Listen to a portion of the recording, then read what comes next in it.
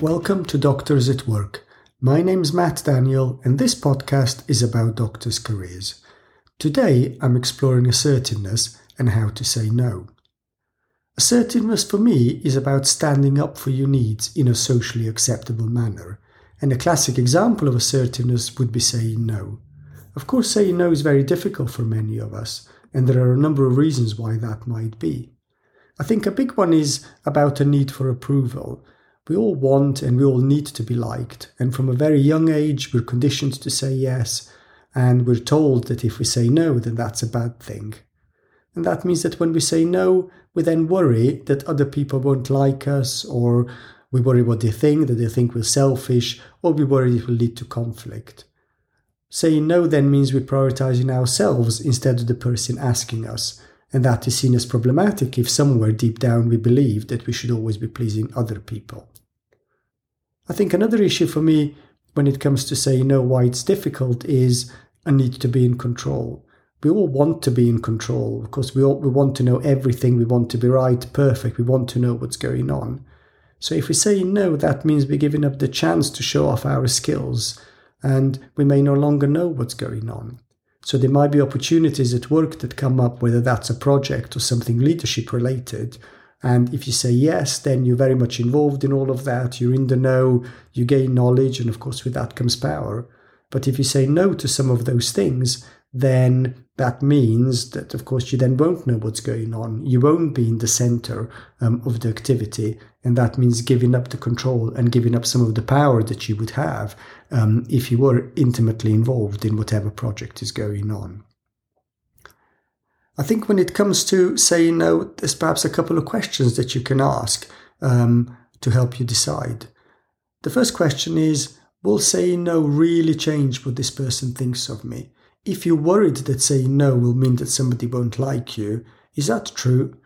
Do you have a track record with this person, which means that you can say no this time and that person won't lose respect for you? Or indeed, do you need this person to like you at all? Am I saying yes because I derive too much of my self-worth from how others see me? Clearly, if you're saying yes because you just constantly need this external validation, then that's not a great reason to be saying yes. And in relation to the second point about control, do you need to be in control? Do you need to know everything? Do you really need to say yes so you can then show off how good you are? Perhaps saying no could create an opportunity for the person that's asking for help to fix the problem for themselves. Or maybe if you say no this time, perhaps an opportunity arises from somebody who is maybe less experienced than you to develop their skills and to become an expert in the area. For me, yes and no are two sides of the same coin. When we say yes to one thing, we're saying no to another. Saying yes has consequences. If you say yes to yet another task, that means you say no to leisure time. If you say yes to helping a friend, you say no to running, gym, yoga, or meditation. If you say yes to an unreasonable request for help, we're taking away the opportunity for the requester to learn to deal with the problem themselves. And if we say yes yet another time, we're saying no to others seeing us as an independent, rounded individual capable of managing workload and work-life balance, and they will see us instead as a pushover that can be dumped on all the time. So I think it's important to consciously choose what you say yes to and what you say no to. And one of the things that can help you there for me would be about values, because that can be a guide as to the kind of person you want to be and what you want to be doing and how you want to behave and how you want to treat others. I guess another thing that can be helpful would be to have an idea where your career is going. Because if you're good at what you do, which most of us are, then constantly we'll be asked to do more and more and more, and you can't possibly do everything. So a really important thing for me would be, what's that golden thread that's running through your career? And yes, there will be lots and lots of really useful things that one could do that would all be interesting, but if there's a golden thread that runs through your career that informs where your career is going, that ties all the other bits and pieces together, then knowing what that golden thread is, that can help you choose which things you say yes to and which things you say no to. One of the problems is that often people say yes before they even think.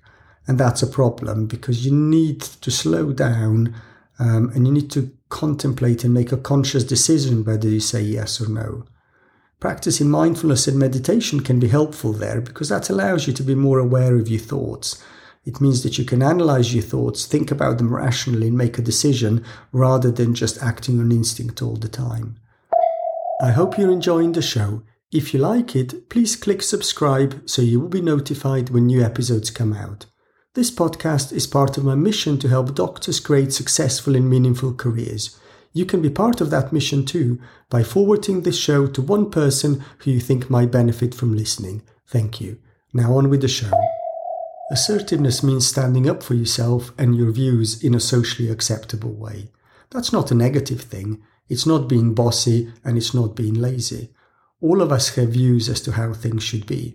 And of course, often those things are different. What I want may be different to what you want. How I think the world should be will be different to how you think the world should be. And thank goodness for that. Because when it comes to being in the workplace, a diversity of views is celebrated. We need to be respectful of each other's views because that brings a different opinion into how we work, and that means that our workplace is richer and our teams are better and we can do better things for our patient. It does also mean that every now and then we do need to stand up for ourselves and for what we believe, and that needs to be done in a socially acceptable way. When it comes to standing up for yourself and saying no, you could try the following strategy. Work through your feelings about saying no, and consciously choose to say no, even if that's difficult, and even if it brings difficult thoughts and emotions. You can remind yourself what the cost of giving into other people's demands are. What would be the consequences of continuously prioritizing other people over many years rather than yourself?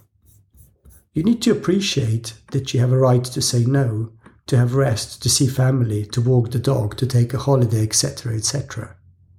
You could practice an assertiveness conversation, practice with some people around you. Well, one of the things that you could do, you could start something very small. So just think of a very small thing to say no to, and you could do that first of all.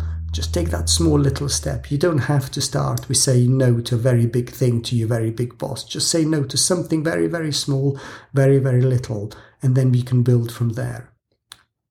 And go for win-win situations and for easy outcomes first. So if you have a situation where it's easy for you to say no, and there is a good benefit to you saying no, and for the other person it's not a big deal, then those are the kind of things that you could start with.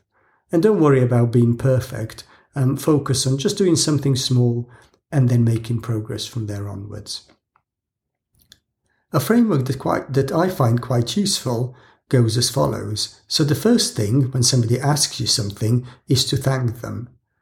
Then you can make it clear that you recognize the importance of the task to them. So that's about using empathy to make it clear that yes, you understand that this is something that's really important to them. You listened and you understood them.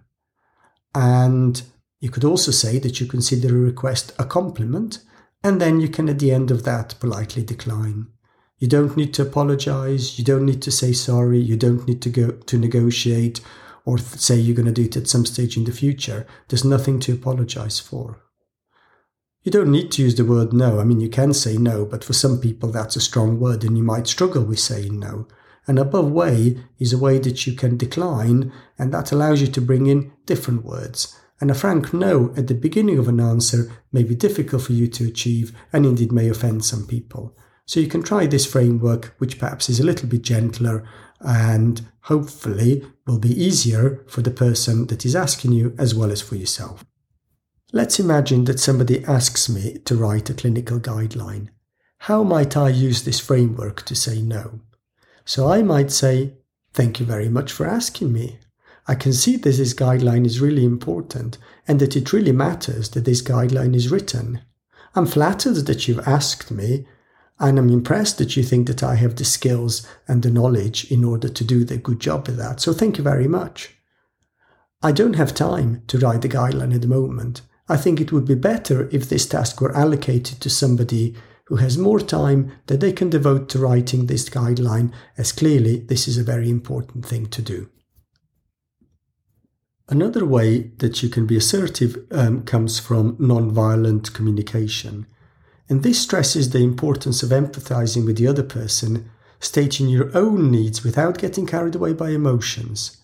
And that process goes as follows. So the first thing would be to state what you observe. Then state how you feel in relation to what you observe. Next, you can state which of your needs or desires or values leads to those feelings, and you can then request action from the other person so that your needs can be met. Let's go back to the guideline example. Let's imagine that somebody sends me an email and says that they have allocated me to write a guideline. And as it happens, I don't think that it should be me doing that guideline. Perhaps there's somebody else that's better for that guideline. Or maybe I've written lots of guidelines already and my perception is that it is other people's turns to write some guidelines. Maybe I don't think that other people are pulling their weight. Of course, that's my own opinion and that does make it problematic. But for the sake of this example, let's work with that idea. So how might I apply this nonviolent communication framework? I might say, thank you very much for asking. I notice that I have been asked to do additional work, whereas other people in the team have not. That makes me feel that I'm being asked to do more than my fair share. For me, equal distribution at work and all of us pulling our weight, that really matters. Please may I ask that you have a look at how work is allocated to make sure that every person does their fair share.